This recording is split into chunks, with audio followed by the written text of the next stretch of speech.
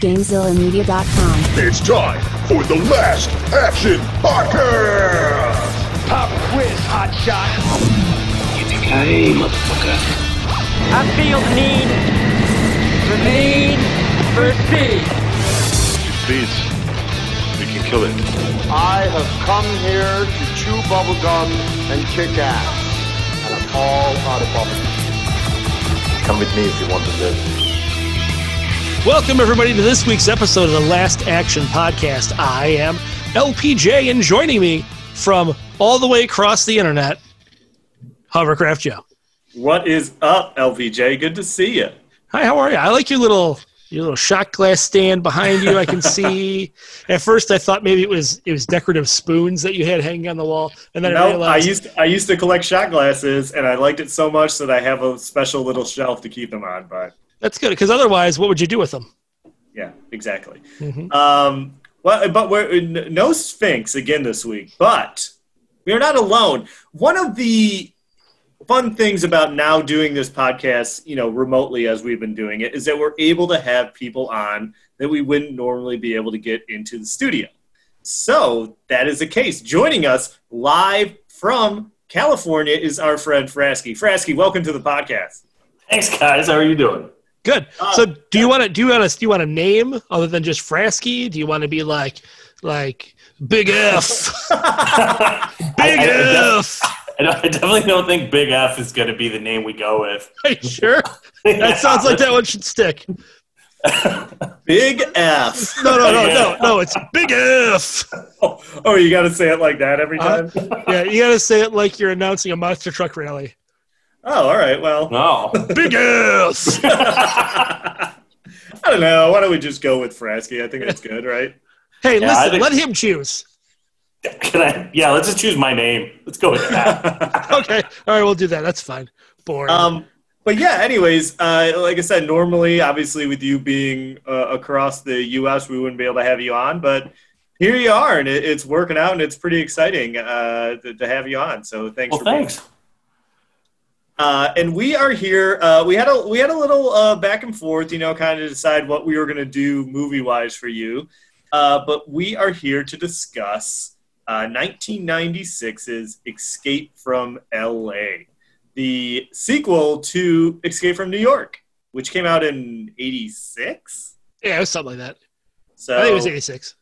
Yeah. So, and normally where we start this is if we have any kind of specific memories or anything like that about this movie. So is there anything particular about this movie that maybe... Why did you pick this movie? That's what I want to know. Why did you pick this movie? Look, you guys have done every major action movie that I could think of up to this point. So I was running out of ideas. Hold on. We've done 100 movies. You can only think of 101? Ever since the accident, I could no. But 100. Come to think of all right, what's a good action movie that would be fun to do? That not serious, just something fun. And Escape from L.A. popped into mind because who doesn't love Kurt Russell? Uh-huh. Do you? Because obviously you live out that way. In fact, you live in L.A. I do, and the movie's not far off from what we're going through. It's actually a lot more realistic than I expected. So I will say, did anything in the movie look familiar at all? Well, I mean, all the major landmarks are there, and those are real. The only thing I laughed at during the whole movie is he's able to walk distances of 20 miles in 2 minutes. He gets around in a post-apocalyptic LA quicker than I do in a week. He managed it in 7 hours. That's pretty great. So release date on this movie, August 9th, 1996.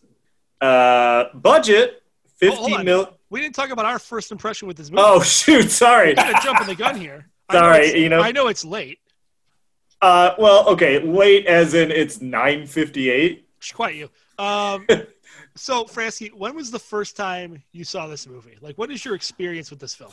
So I didn't see this in theaters, but I do remember coming across it on TV, probably late 90s on cable or something. And I just remember the scene that stuck out in my head that made me think of this was when Snake is getting put through the prison, and they're giving everyone the option, like, you can either go to Los Angeles or electrocute yourself.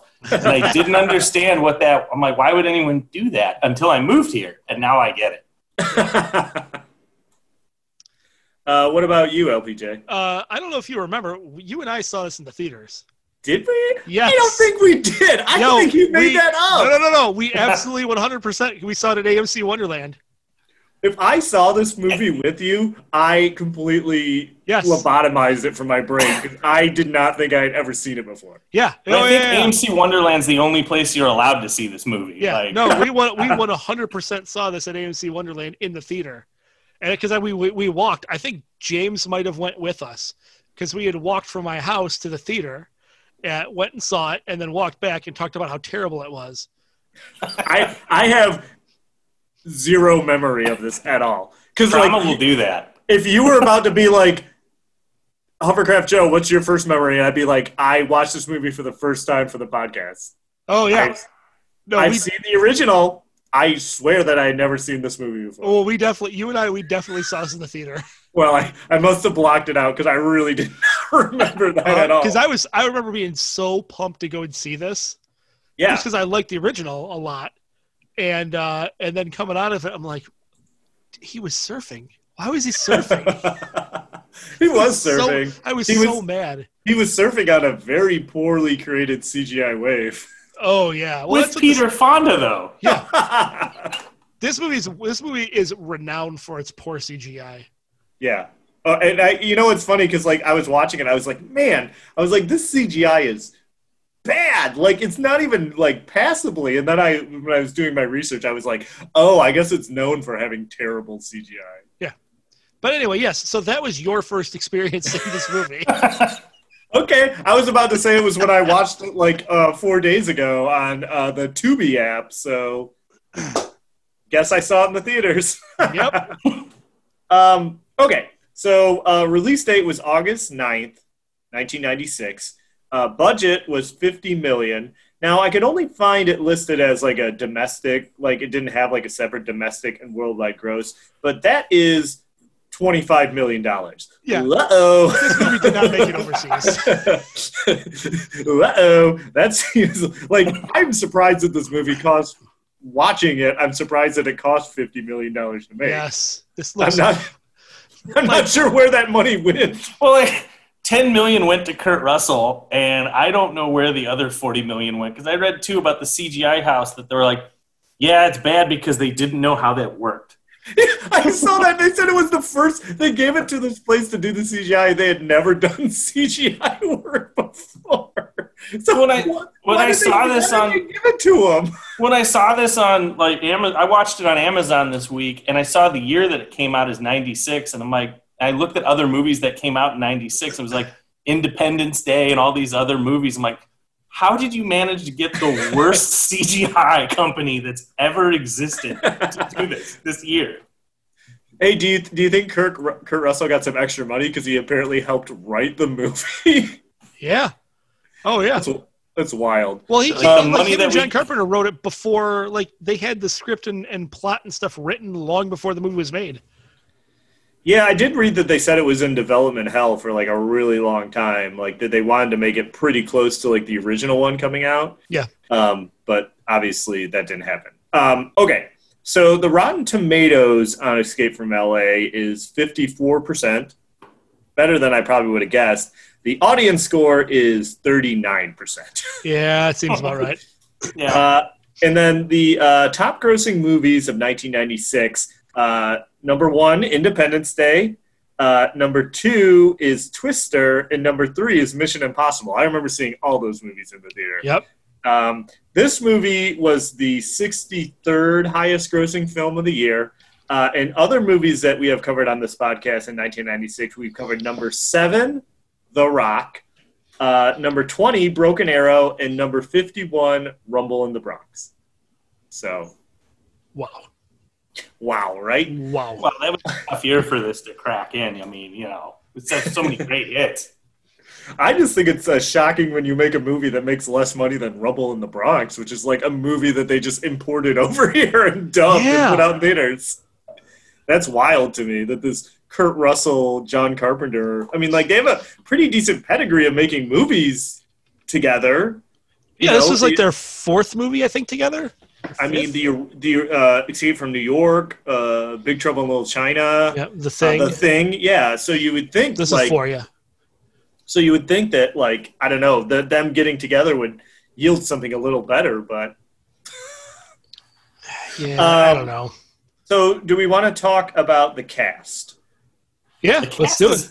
Amazingly good for a movie this bad. It is surprising all the people that are kind of in this movie. Like, and I feel like there's like 2 or 3 people that have like big roles, and everyone else is kind of just in it like for a bit. Like, they'd show up and I'd be like, "Oh, this is another character," and then they're gone. They're out of the movie, and I was like, "Oh." So Kurt Russell plays Snake Plissken, reprising his role from Escape from New York. I also have Steve Buscemi written down as Map to the Stars Eddie, which is very confusing. My boy Stacy Keach. Hold on, why is Stacy Keach your boy? Because I'm gonna like spoil a little bit. I was mesmerized by him in this movie because he had a ponytail, and I was every time he was on screen. Like, one of my first notes in this is like, Stacy Keach has a ponytail in this movie, and that was like all I could think about. Is every time he was on screen, I was like, why does he have a ponytail in this movie? Like, I didn't understand. He looks like old Rob Van Dam. He's supposed to be like, he's like a military commander, but he has a ponytail? Yeah. Oh, it's really weird. Pet cactus plants. So he plays Commander Malloy. I also have written down Cliff Robertson as the president, although in my notes I just referred to him as Uncle Ben because, I mean, he's Uncle Ben. I also have Peter Fonda written down as Pipeline. He sounds like a G.I. Joe character. It really does. Bruce Campbell as, the Surgeon General of L.A.? Yeah, Beverly Hills. Los Angeles? Beverly Hills. And Pam Grier as she? Or is it Hershey? she? It's Hershey. Hershey, sorry. She? Wow. I got Hershey. Thank you, Sphinx. She. Oh, I'm sorry. She, Hershey is not that much of a difference. It says Hershey. I didn't have it written down on my thing. I'm sorry. I got confused. But what was it? Carjack Eddie? Isn't that what he kept calling her? Yeah. Yeah. So is there anyone, LPJ, that I didn't mention that you would include? There's a few. Like Peter Jason's in it. He's a character actor. Brecken Meyer's in it. He's a surfer. Who is Brecken Meyer? He's a surfer. He's one of the surfers. Oh, and I can't think of her name, but one of the stars of Hot Shots was... Valerie Galino. Yeah. Robert Carradine is in it. He's the skinhead guy that tries to attack him when he walks in. Oh, the guy that's like, hey, you want to throw some knives at this dead body? Yeah. Leland Orser. As Test Tube. Yet another G.I. Joe character name. Seriously. I think all of the characters in this are G.I. Joe, like, reject characters. Who is Test Tube in this? He's the guy that, the nerd guy. Oh, the guy that shows him how the satellites work. Yeah. What else has that guy been in? I recognize him. He's been in a lot of different things. He's I'm trying to think what you would know him in. I don't know. I recognize his face, but it's fine. Yeah. Also, can we go over the fact that, like, why is this main villain named Cuervo Jones? I don't know. It's like, it sounds so dumb. Because it's John Carpenter. He just has silly names. That's fair. This is also one of those ones where it's like, it's just, but at the time it's like in the future. So like there's normal names, but then like the president's daughter had a really weird name. Utopia. Too. Utopia. So I'm like, oh, some people just have normal names and some people are Utopia. So I don't know. It's like, go figure, I guess. Which is crazy because like Goldie Hawn was cast as that role and then she got sick and couldn't do it. As Utopia. Oh, really? Yeah. Really? That totally changes the movie. Yeah, that's weird. If she, I think it was supposed to be like the president's wife, maybe, and not daughter. But then they changed it and went younger with it, or I don't know exactly how it worked out. But you know what? I don't think anybody really knows how this worked out. Okay, you wanna run through the net worths then real quick? Yes. Okay. What do you guys think? I'll start with you, Fresky. What do you think for Pam Grier? What's Pam Grier's net worth? I'll go with $5 million. What do you think, LPJ? 3. $10 million. You guys are really lowballing Pam Grier. What do you think about LPJ? What do you think about Steve Buscemi? Ooh. 25. All right, Fresky. I'll go 40. Close. 35 million. You cheater. Cheater. He didn't get it right. He's looking it up. I can see on the camera. How dare you? What do you guys think about Bruce Campbell? Michigan's own Bruce Campbell. Fresky. Oh, sorry. I'll go 25. LPJ. 12. 10 million. So pretty close. Yeah, take that. What do you think about? What do you think about Mr. Ponytail Stacy Keach? What do you think? Wait, he's still alive? Yeah, he's on American Greed. Duh. Oh, my apologies. I'm sorry. Yeah. American Greed super fan. He's got all that American Greed money, man. Can I just I just want to interject a quick story because I feel like this is a good time to do it because you just said that you thought he was dead. Frasky listens to the podcast, and one day, like out of nowhere, I'm just sitting there and I just get a text from him with no context. It just says, "Tim Curry's not dead," and I was like, and I was so confused as to what it was. But he was listening to our Hunt for the Red October episode where we had a debate about whether or not Tim Curry was alive or dead. So it was just really funny. And the thing is, with the time change, you must have gotten that at like midnight. Yeah, it was so bizarre, and I was like, "What is he talking about?" Then, like, I finally figured it out, but it was just really funny. But okay, so Stacy Keach not dead. He's apparently on some show. Does he have a ponytail on the show? No, he's bald, man. Oh, he's aging gracefully, but yeah, no ponytail. So, what do you think, LPJ? What do you think for Stacy Keach? well, with no ponytail, he's worth less. I'm gonna say $5 million. Okay, what do you think, Fresky? I'll go 2. 8 million. Whoa, good for the Keach. Good for the Keach. And then finally, Kurt Russell. What do you guys think, Frasky? Kurt Russell. He's got all that backdraft money, so I'm going to go with $50 million. Oh, all right. Are you kidding me? He's got all that soldier money. I'm going $55 million. You guys are lowballing Kurt Russell. $100 million for him. Look at that. All right. Wow. It's a hateful eight money. And so, as we mentioned, director of this film is John Carpenter. This is about the third or fourth John Carpenter movie on the podcast? This is, well, we've done, we did Assault on Precinct 13. And we did Big Trouble in Little China. China. Yeah. I think we did one other one. Oh, well, anyways. This is at least 3. We covered him a couple times. Everyone knows him. We just mentioned some of his movies. Written by John Carpenter, Deborah Hill, and Kurt Russell, as we talked about before. His only writing credit. And then composers, of course, John Carpenter and Shirley Walker. Because I feel like John Carpenter, does he do the music on all of his movies? Yeah, he does the music for all of it, yep. Right. And, I liked it. It was typical, like, John Carpenter stuff. It was basically like a remixed version of the original. Okay.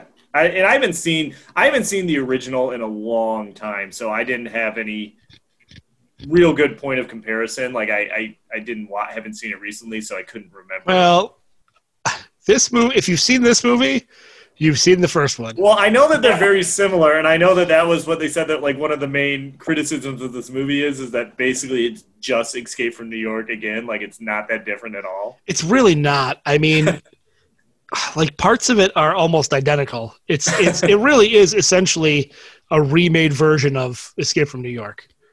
Well, even as much as they said, like, at the beginning of the movie, he's wearing his, like, exact costume from that movie, right? Like, yes.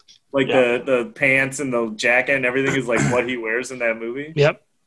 So, it's also the only sequel that John Carpenter has directed. That's correct. He wrote Halloween 2, but didn't direct it. Yeah, he did. He turned down directing it, and he's like, hold on, I got to give me some Escape from L.A., though. It's also the only movie that was able to get Tool and Sugar Ray on the same soundtrack. Yeah. As of now, don't worry. I'm working on it. Sugar Ray's on the soundtrack? Yes. The hit track 10 Seconds Down is track number 6 on the soundtrack, sir. I did not know that. Along with Tori Amos and the Deftones. Yeah, this soundtrack is so weird. It's so strange. I did not know that. So I didn't write it down, but I just pulled up the taglines if you want to run through them real quick. Do it. Okay. First one. Plan your escape this summer. Okay, it's a little on the nose. Okay. The next one is Snake is back. Yeah, I see that on the poster. Okay, that one's good. And then it's just plan your escape. But LA from plan and escape are highlighted. I guess that's on the poster. All right. And then the last one is the man with the patch has escaped New York. Try LA in the apocalypse. All right, that's a tagline. So maybe I shouldn't have just pulled them up now because they're not very good. Yeah, when have they ever been good? That's true. I feel like I said, I think that's a problem with IMDb. I think they're just like, this is stuff on the poster, so it was a tagline. Well, I mean, that's right. I mean, that's really what they are. That's fair. I guess you're right. So, not great. Gotta be honest, those weren't great taglines. Anything else we need to cover before we get into the plot of this movie? I don't know. I mean, there's stuff. It definitely took them a long time. They started writing the script in '87, and it just never got made, and then eventually did. I mean, that's really all there is to it. Like when I watched it, that's what this felt like. I was like, oh, this is a late '80s action movie, and then when I saw it was '96, like you held on to this too long. Like, I think I would have had more. I would have appreciated it better if it was like, this came out in 1986. It does. You are right. It does seem like it was something like you said, like they wrote and then they were like, okay, we're gonna make it, but they didn't like bother to update it at all or anything. They were just like, no, it's good to go. We'll just film it as is. Or it's like they updated the wrong things. You know what I mean? It's like, all right, we're gonna add holographic technology. We're gonna add fire-resistant coats. You know what they should have updated? The opening credits, because they were terrible. They were not great.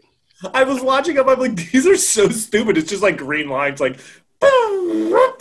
Yeah. Well, I mean, that's kind of how the first one starts.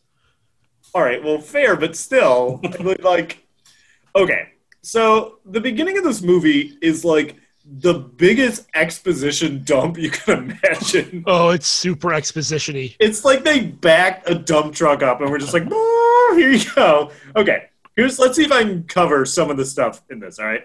In 1998, they create a United States police force. In August 23rd of 2000, a gigantic earthquake hits, and it, cuts Los Angeles off from the rest of the country. Still going. The Constitution is amended, so the president accepts a lifetime term in office. Also, I don't know why this needs to be in there, they moved the capital of the United States to Lynchburg, Virginia from Washington, D.C. Also, Los Angeles is declared no longer part of the United States and becomes a deportation point for all people found undesirable or unfit to live in the new moral America. Finally, we get to 2013, which is when this movie takes place. Yes.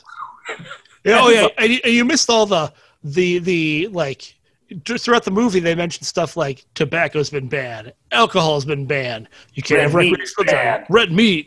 You know, don't swear. Don't you have to be Christian. Stuff like that.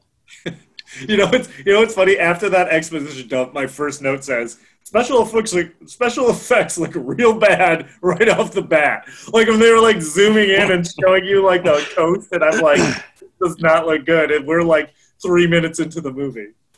What if they had explained like special effects are banned, competent CGI also banned? It would have made a little more sense, I guess. Like, well, that's what happened, duh. So they're bringing in a prisoner. They're talking about how he's like the most wanted and how he's committed 27 moral crimes and all this stuff. And surprise, surprise, it is Snake Plissken, who everyone in this movie knows, right? Like that's like it's like a running joke that everyone's like, "Oh, are you Snake Plissken?" Like everyone knows who he is, right? Well, it's weird. Everyone knows who he is, but they're all like, "Oh, I thought you'd be bigger." It's like, well, if you know who he is, you'd know what he looked like. And I looked up how tall Kurt Russell is. He's 5'11". That's not like midget short. Like it's just an average. Like I can understand if it was like, oh, he's 5'2", but like you're 5'11". You're tiny. Like what was that about? I don't know. It's very confusing.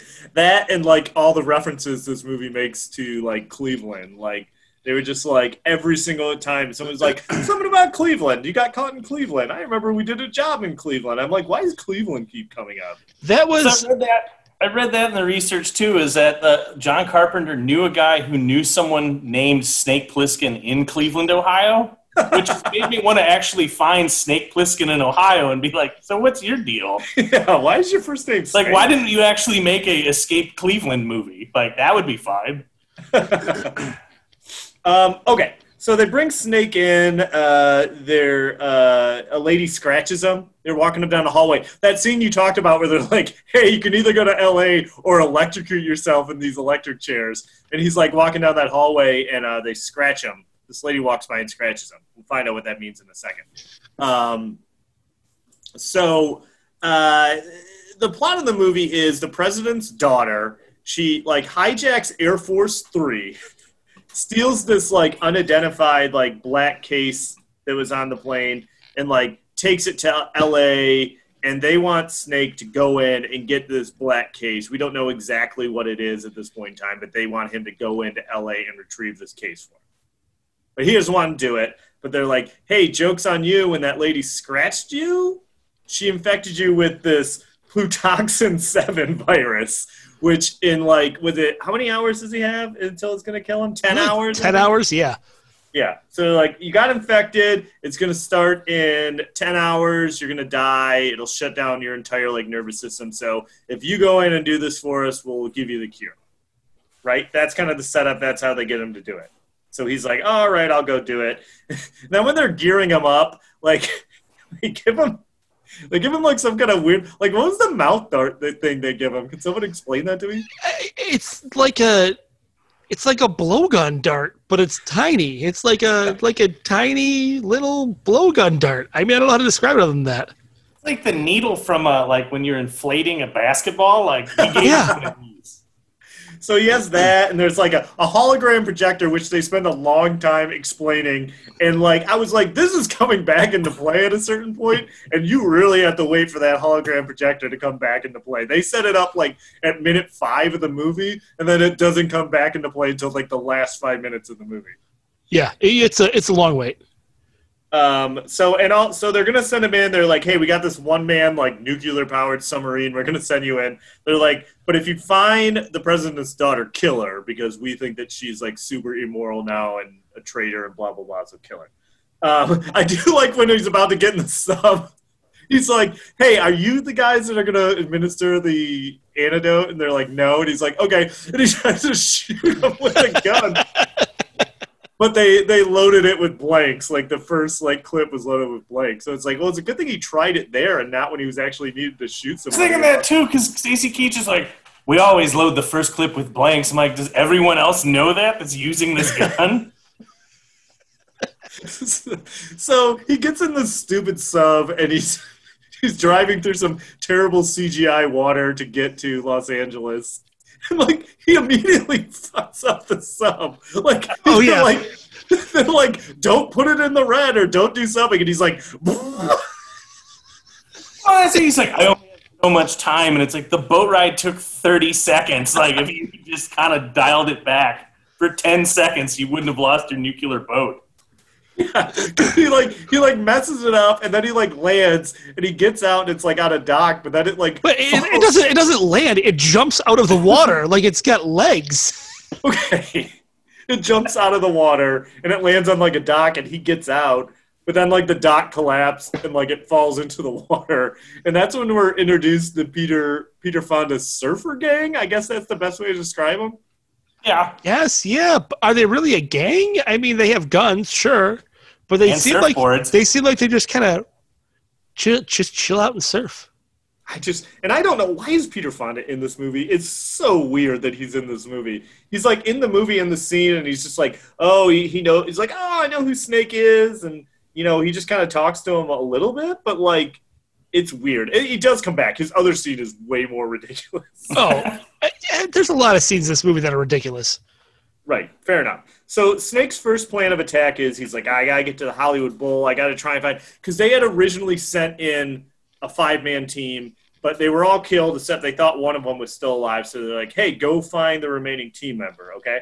So he goes and he traces a signal and he goes into like this, like, I guess it's just like a whorehouse or something. Yeah. And like he finds the guy, but the guy's dead, and they're basically using him as a dartboard to like throw knives into. And so here's a question I have for you. This is like a prison island, like cut off from the United States. How does everybody have a gun on this island? Well, and that was one of the big questions I had. Is the rest of the world like the United States, or is just the United States like that? And if that's the case, if it's just the United States, why do all these people still stay in LA?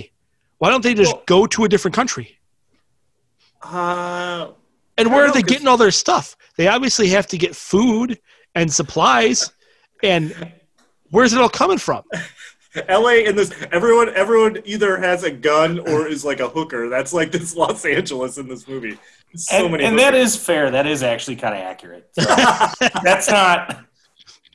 I know I have both. So guns. You have guns and hookers right now. Hooker outfits and guns. Oh, I see. Yeah. So then, like, okay. So he keeps asking. He's like, he's like, where can I find Cuervo Jones? I gotta find Cuervo Jones. Cuervo Jones, by the way. I'm sorry, I dropped my note. I had to pick it back up. They describe him as a Peruvian terrorist and a member of the Shining Path. But I feel like they never explain what the Shining Path is.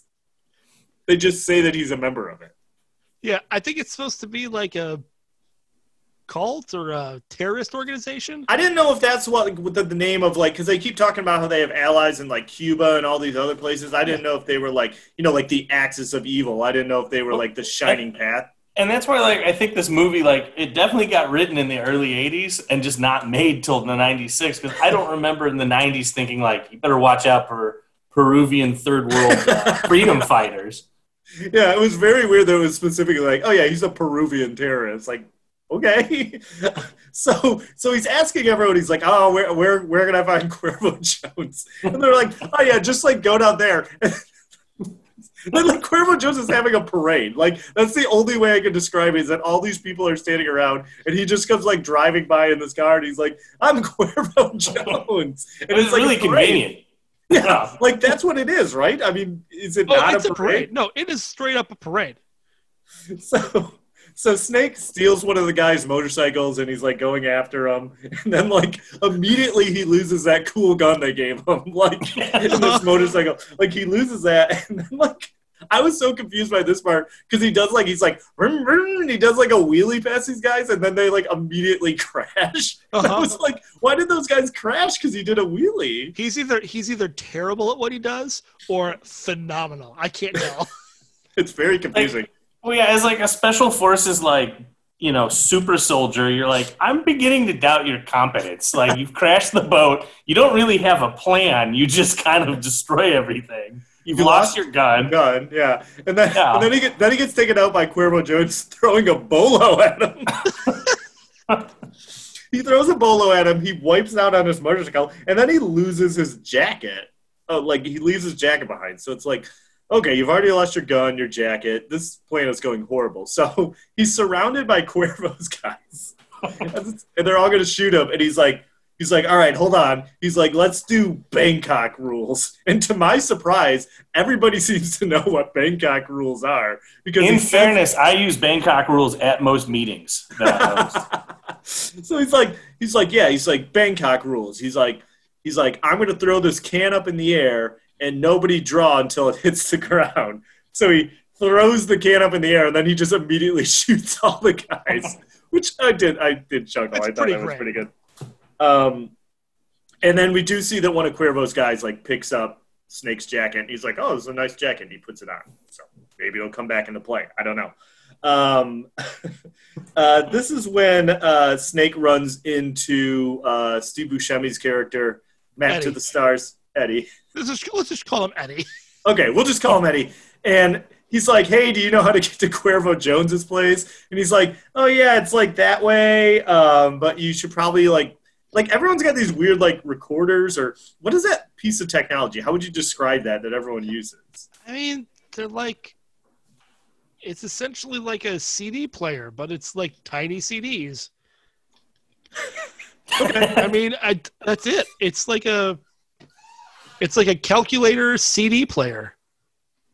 But it's like, it's funny because it's like he plays it a little bit, and it plays like "I Love LA" on there, and I thought that was kind of funny. But then like, okay, so he's like, "Oh, go that way." He's like, "You should take this," and Snake's like, "Nah, I'm good." So he walks down the road, and then he's like, well, hold on, let's back up a second here. Who's Steve Buscemi selling that to? These people just got deported. They're not going to have any money. And he's what was the price? It was like $50,000. We don't know about inflation in 2013. You know, you're saying to yourself, you just got sent to Los Angeles. You've got your guns. You've got your hooker outfit, but I don't know where to go. Yeah. Yeah. You can still, it shows you where all the famous landmarks are, even if they all are destroyed or whatnot. Right. Yeah, it sounds reasonable. So he starts walking down the wood. He's walking down the street, and then like there's these guys in hoods. So he hides in the bushes with the lady from Hot Shots. Yep. Yeah. And I think she recognizes him as Snake too. She's like, "Oh, are you Snake Plissken?" Yeah. Like, everybody knows who he is. So they get captured by the dudes in the hoods and taken to like this weird hospital where I guess like it's like these people in LA and they're constantly getting like facial like surgery and stuff like that. Like, well, so they've had so much plastic surgery done that they have to keep having it redone because the skin is just rotting. So they keep having to replace body parts in order to stay alive. Okay. So then Bruce Campbell shows up. You're right. Not the weirdest thing in this movie. Yeah, it's fine. I mean, I knew it was something like that. I just couldn't remember. So Bruce Campbell shows up as the Surgeon General of LA, and he looks weird in this movie. I think because his face is supposed to be like fake and plastic or something. So he looks weird, but he sounds like Bruce Campbell.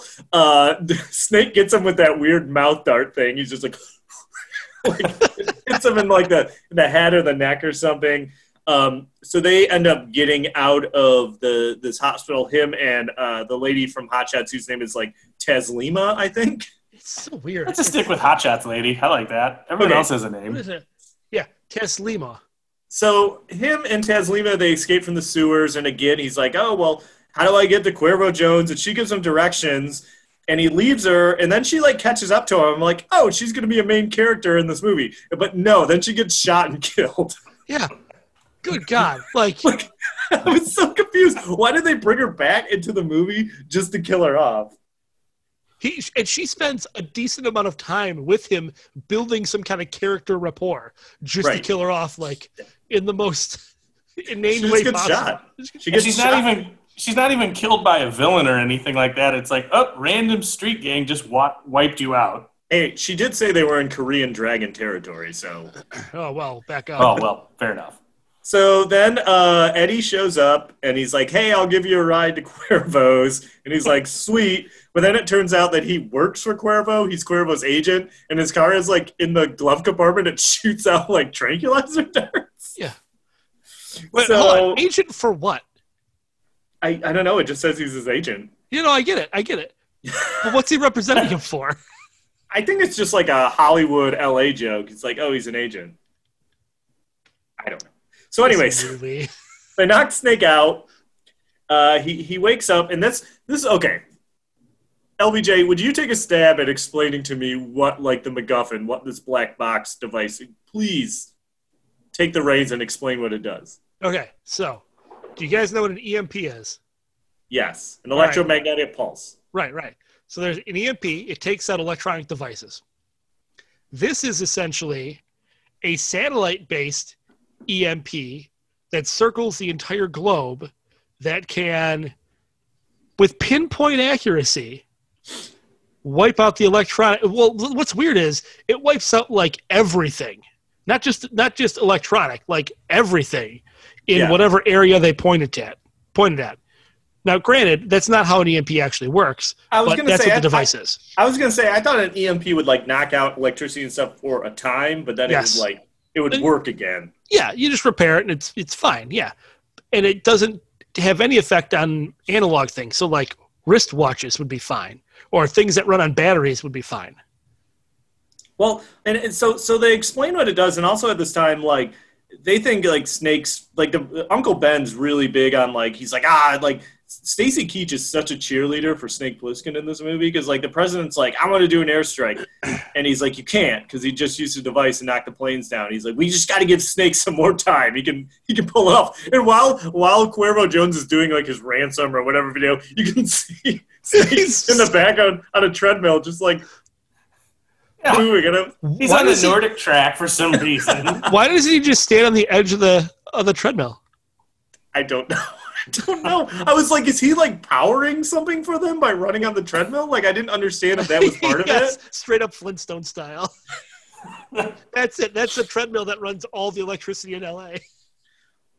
So he does a demonstration by knocking out all the power in Lynchburg, Virginia, the new capital. And then we get to perhaps the greatest sequence in this entire movie. They take Snake to the LA Coliseum, correct? Yes. That's where they're at. Oh, yeah.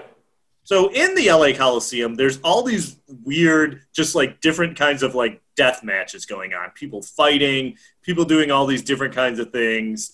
Like there's a guy that chops another guy's head off with like a giant pair of hedge clippers. So they keep walking up through all this stuff, and then they get to a basketball court. And there's a guy on the basketball court, and he's trying to make like a shot, and he like the shot clock's going, he shoots, and he like misses. And then like there's all these guys on the outside of the court, and they just like shoot him with machine guns, and he dies, right? So how did none of those other people get shot with crossfire? Like, I don't know. They're surrounding the basketball court, and they're all shooting toward the center of it. Half of them would be dead. So they're like, hey, they put Snake in there, and it's something crazy. Like he has to make 10 points, but it's full court basketball, and he only has you can't miss, and you only have like the length of a shot clock to make it, and it's like all this stuff again. And meanwhile, like you can tell that like Snake is supposedly starting feeling effects of the virus they injected him with, and then the craziest thing in this whole movie is like he's amazing at basketball. He's just like draining shots, like progressively harder and harder shots. Like at the end, he makes a full court shot to win. Interesting fact: Kurt Russell practiced so he could make all of those shots, and he is actually the person shooting all of those. I know, I read that, and I'm like, did he really make that full court shot? I believe it. But he probably made it, but it doesn't mean he did it like the 10 for 10 in one take. Oh yeah, I'm sure it wasn't a single take shot. Hey, did you see the boots he was in? There's no way he could run a basketball court in those boots. But I was like, why of all the things you could have him participate in wasn't this basketball game? It was so random to me. Yeah, it made about as much sense as the surfing scene. Have you ever seen a death match at the LA Coliseum? No, but like I've done work and seen things at the LA Coliseum, and it's funny because it has plaques like on the columns of like all the major events that have happened there, like the Pope has spoken here, or the President has spoken here, or Martin Luther King has spoken here, or there's been 2 Olympics here. It's weird. I haven't found the plaque yet that explains how Snake Plissken went 10 for 10 on the layup line from hell. It should be there, but I don't know why it's not. It really should be. Thwarted Cuervo Jones, the Peruvian terrorist, by sinking. If I get that plaque made, I'm going to see if I can sneak it up there and just put that on there. No We're one's gonna going see to you. notice. We're gonna see you on the news. Man arrested for trying to install plaque at the LA Coliseum. Dedicated to the defeat of Cuervo Jones. Peruvian terrorist and member of the Shining Path. So after this happens, like, he's still gonna kill him, but he doesn't. And then, like, I don't remember. Some shit starts going down, and in the confusion, Snake. Isn't there an earthquake? Oh, that's right, because there's constantly, like, earthquakes going on. So he escapes because of the earthquake, and then he, like, gets that black box from Cuervo, and he jumps into the sewer to get away, and Utopia follows him. She's like, hey, take me with you. And he's like, I don't really want to do that. But he can't quite kill her, even though he's supposed to. And then Steve Buscemi shows up and, like, shoots him in the leg. And he, like, falls down into the sewer. And Buscemi gets the case. And he's like, hey, I got the case. And Cuervo's like, great. Is Snake dead? He's like, I shot him. He's probably dead. But he wants him to go find him. And then Peter Fonda shows up again. Oh, he doesn't just show up. He shows up with a dune buggy and, thankfully, an extra surfboard. he's got a dune buggy. He tells Snake, he's like, well, listen. He's like, I think he's the one that tells him about Hershey, right? He's like, Yep. Yeah.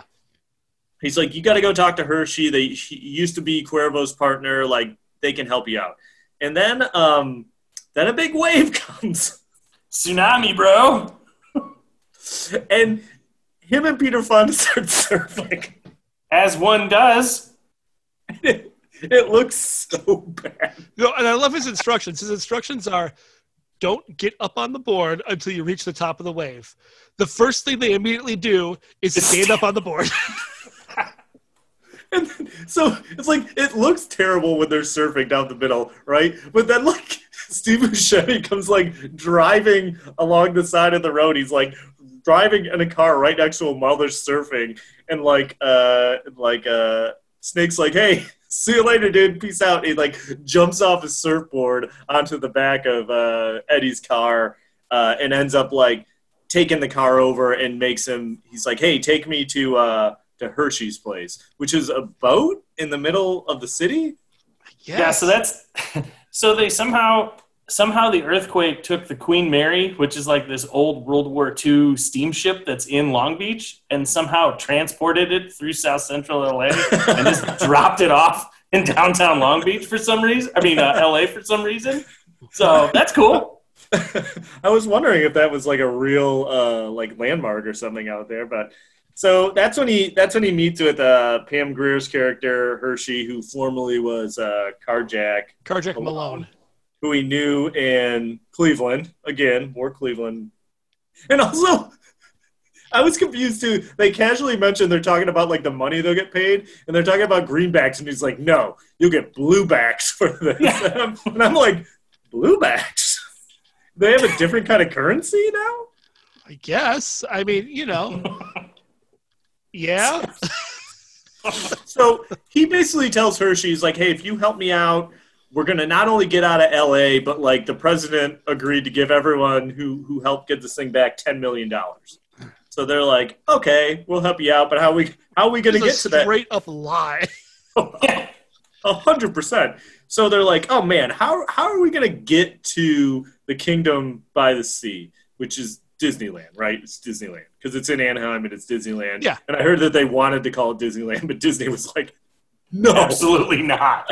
No, you can't call it that. So they call it Happy Kingdom by the Sea. So like, how are they going to get there? Of course, they're going to hang glide there. Of course they are. That makes perfect sense.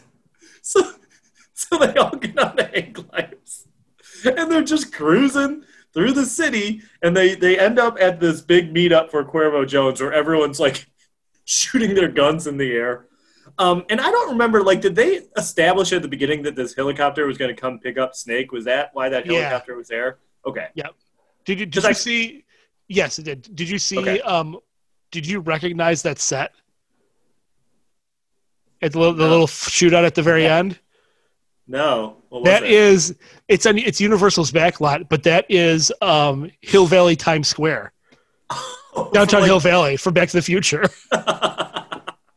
So the clock tower's there, like the diner's there, the movie theater's there. The helicopter from Zero Dark 30 is there. Yep. I didn't, because the helicopter lands and they like immediately like pull like the pilots out and like. Why? And the pilots are like, oh, what's going on? Oh, I didn't realize all this was happening. They're in a helicopter. They can see it. Why did they open the doors or get out? Why did they land? Why did they land? Why did the doors open so easily? I don't know. But before we can sort any of this out, like, why did they land, Joe? Why did they land? They're in a helicopter. I don't Let's know. land in the middle of all the people shooting guns. Because they thought Snake was there? I don't know. So anyways, but then Snake and Hershey show up. They're on the hang gliders. And despite the sheer amount of people that Cuervo has, like, they're doing a pretty good job. They have, like, endless grenades. They're, like, thrown from these hang gliders. They're just, like doing more maneuverability in a hang glider than I think is possible. And just, you know what like... it reminded me of? It reminded me of the fight on Endor. Yeah, they're like the Ewoks, like, throwing the rocks down, but they're throwing grenades down. So then Snake has like a mano-a-mano fight with Cuervo Jones. They duke it out for a little bit. Snake gets the device from him. He also gets his coat back, which is pretty exciting. So they're flying off. They all get onto the helicopter. They all get on the helicopter and they're flying off, okay? Like, so then, they like, all get in the helicopter. yes. There's like 12 people. 20 in people. this helicopter. So, yes. So Snake, Utopia, Eddie, Hershey, and like 5 or 6 of Hershey's like men all get in this helicopter. And they take off, and then like Cuervo Jones picks up like a missile launcher, a rocket launcher, and then like Steve Buscemi hangs out of the helicopter, shoots him in the chest, mind you. But somehow Cuervo Jones is still able to fire the rocket launcher. It hits the helicopter, incinerates everybody in the back seat. They're just like, that's all it does, though. It catches on fire and incinerates everybody. In just the back seat, though. Right, because Utopia and Snake are still fine. Buscemi is, meanwhile, has fallen off the helicopter already. So, so it incinerates everybody in the back. They're going back to L.A. He lets the president's daughter out, and he's like, hey, get out of here, run for the tree line, and, like, puts the device in her pocket, or what we think is the device. A little confusing. So he lands. They all show up. But it turns out, like, the joke was, because this whole time he has, like a fancy thing on his wrist that's, like, counting down how much time he has until the virus, you know? Yeah, they're called stop. They're called clocks. All right, whatever. Anyways. Well, the wrist...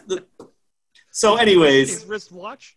All right. Anyways, so it counts down to 0, and then like the big surprise is like he's not dead because they're like, oh yeah, we lied. The virus, it's not lethal. It really is just like a mild case of the flu. So he was never gonna die, and he doesn't need an antidote. And so, haha. So the president, they capture the president's daughter. She apparently didn't do a great job getting away.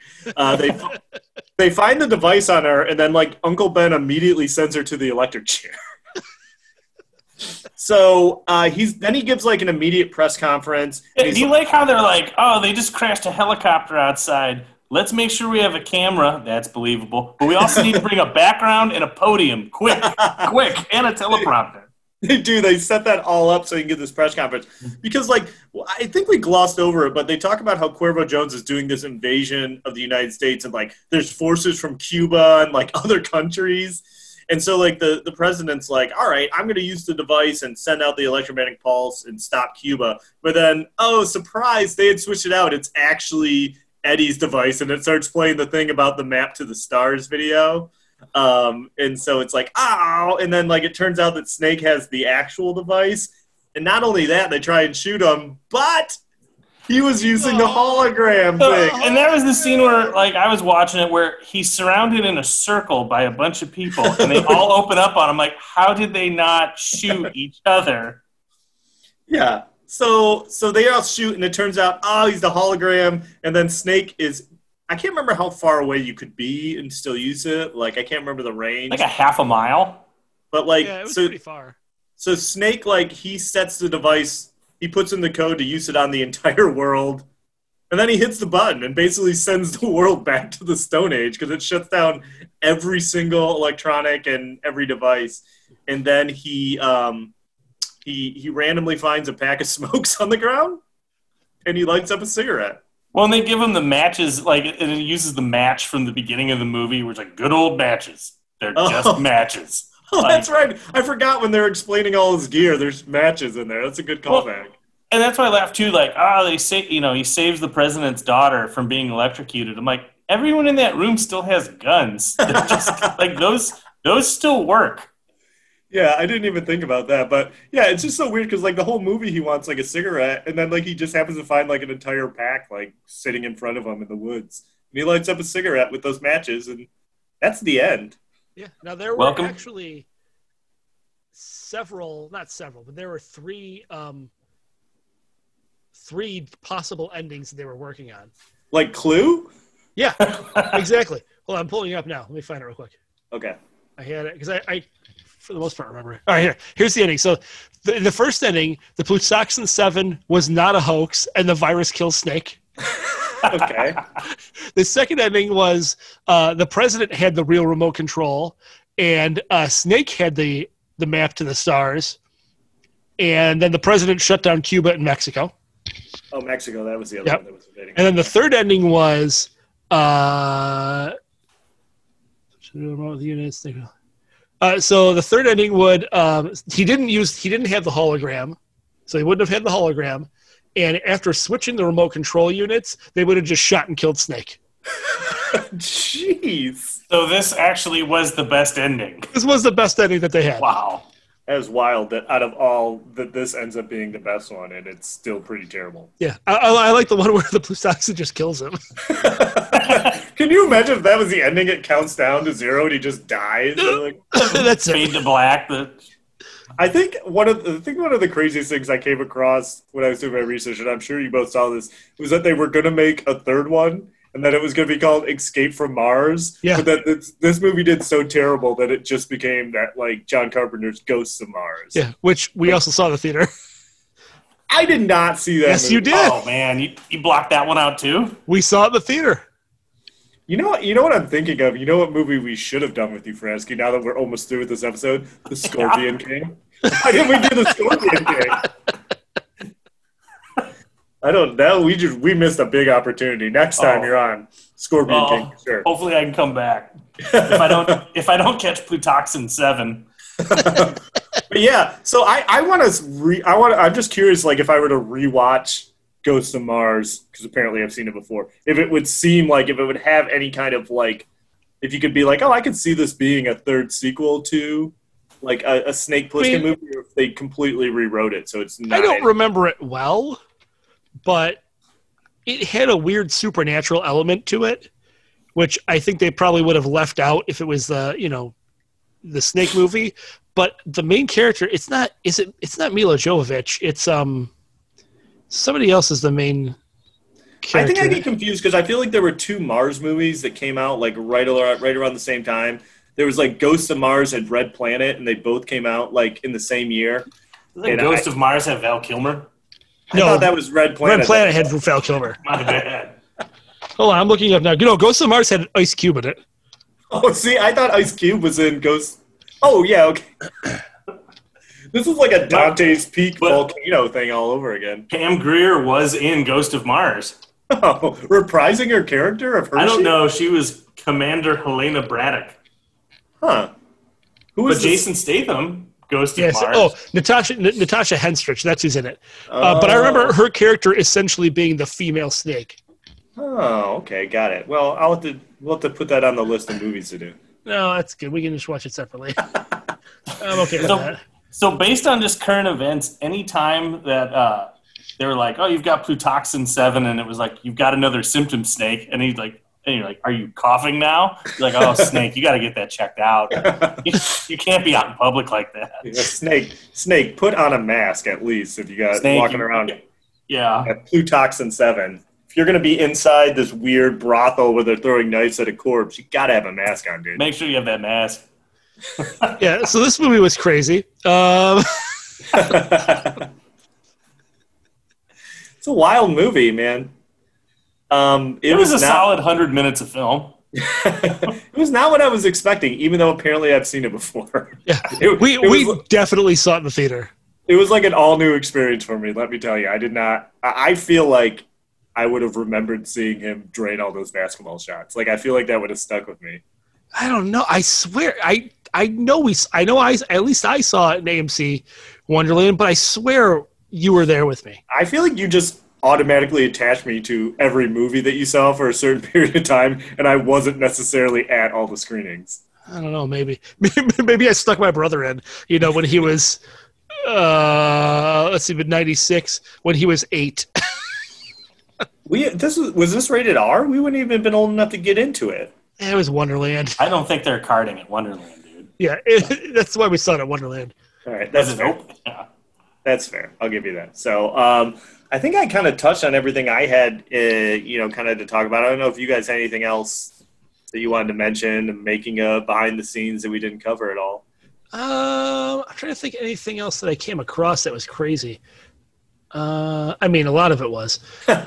I think my favorite part of researching this was the Rob Zombie music video that was made for this. Oh, yeah, we didn't talk about the music.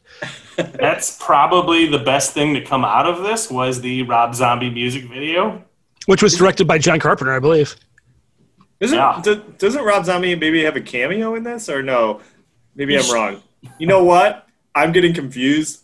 LPJ, he had a cameo in Guardians of the Galaxy, I believe. Oh, yeah, he did. He's He's one of the prisoners. So much Rob Zombie content on this podcast. There really is. We're gonna do a post-credit scene where we just talk about the song Dragula.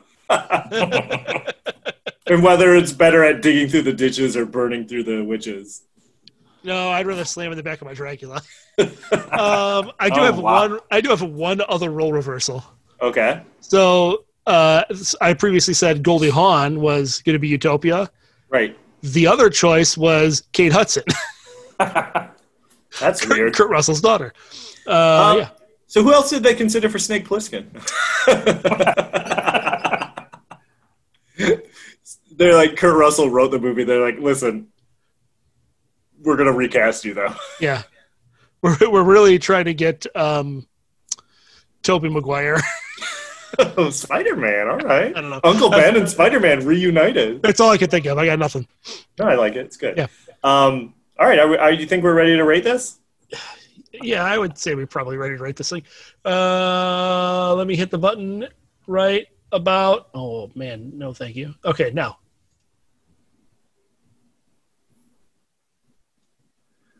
Okay.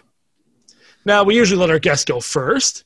Or you can choose to defer to one of us. So it's out of how many machine guns? 5? 5 machine guns. 5, and you can do half machine guns. I'm going to give this a 2.5. I mean, it was obviously it's got terrible CGI or a ridiculous story, but I mean, for 100 minutes, it is kind of just fun. If you can just take it for what it is, it exists. LPJ? Here's the weird thing. Oh boy. I like this movie more now than I did the first time I saw it because of how stupid it is. And, I'm a John Carpenter slappy. I love John Carpenter movies. That is true, yeah. I'm going to give this, just because I enjoyed it a lot more now, I'm going to give it a 3. Okay. But I will say this. I will preface it by saying that 3 for me is more likely a 2 for everybody else. I mean, yeah, I'm not too. I'm kind of in the same ballpark. I mean, it's undeniably a bad movie, but I did feel like it was fun to watch. Like it wasn't like a drag to get through. Like it was like the right kind of bad where like the special effects are so bad and some of the things that happen are just so ridiculous. Like that it was like, yeah, I was like, and it was just one of those ones where even just like talking back about it, it was kind of like, oh yeah, this is fun. Like it'd be fun to watch again, especially that basketball scene. So I'm not quite where you are, LBJ, because I don't have any nostalgia for it because I forgot. I erased when I saw it before. So I'll give it, you know what? I was thinking 2, but I had a lot of fun talking about it, so I'm going to give it 2.5. I think, and you can watch it free on Tubi if you got the Tubi app. You just got to watch a few commercials. So, nope, I'm out. Okay. That's why I bought it. Oh, did you buy it? Yeah, I bootleg like I normally do for $2. Yeah. We're gonna have to have an off-camera discussion about that because I feel like every time I try and do that, it doesn't work for me, and like it doesn't recognize it, and it never goes well. But we'll talk about it a different time. All right, fair enough. But yeah, 2.5. I think that's where I'm at with this. All right, well there we go. I win. Is that how it works? Then I change. I give it 4. I win. Oh, well, you go right ahead and do that. Dang it, you tricked me. Well, I want to say thank you to Frasky for joining us. Yeah, thank you. This has been fun. Is there anything you want to plug? Would you like to plug your other appearances on our show? If you like this installment, please come back when Scorpion King is assessed. Oh man, that I do remember seeing, and we're gonna have a lot of fun talking about that because I haven't seen that probably since we saw it in the theaters. You are correct. Well, 20 years is good. Wait, we could either do that or Call the Conqueror, right? Oh, Call. One of those two. But no, seriously, thanks for being on. It was a lot of fun. Like I said, it was great to be able to have you on. I'm glad we ended up on this movie because it was a lot of fun to talk about. Well, thanks, and I'm just happy that Tim Curry, I think, is still around. So. Fingers crossed. Yeah. Thank God for Tim Curry. Yep. All right. Well, you want to just say thank you to the patrons? Yeah, of course. Thank you very much to the patrons for your support. It helps us out a lot. And if you're interested, check us out on Patreon. We do have every month we put out our post-credit scene, our bonus episode where, as opposed to focusing on a specific movie, we dig into, kind of varied movie-related topics and kind of just have fun with it. But all the shows on the network, you can get some bonus content. So it's definitely worth checking out, and we do appreciate the support. Yep. And we have other shows on the network as well. Plug the shows, Joe. You're just staring at me. Well, you got the Gamezilla podcast, which we come out on Mondays. Their podcast records on Monday nights live. You can watch it on Mixer, I believe. Nope, Mixer's still on, Joe.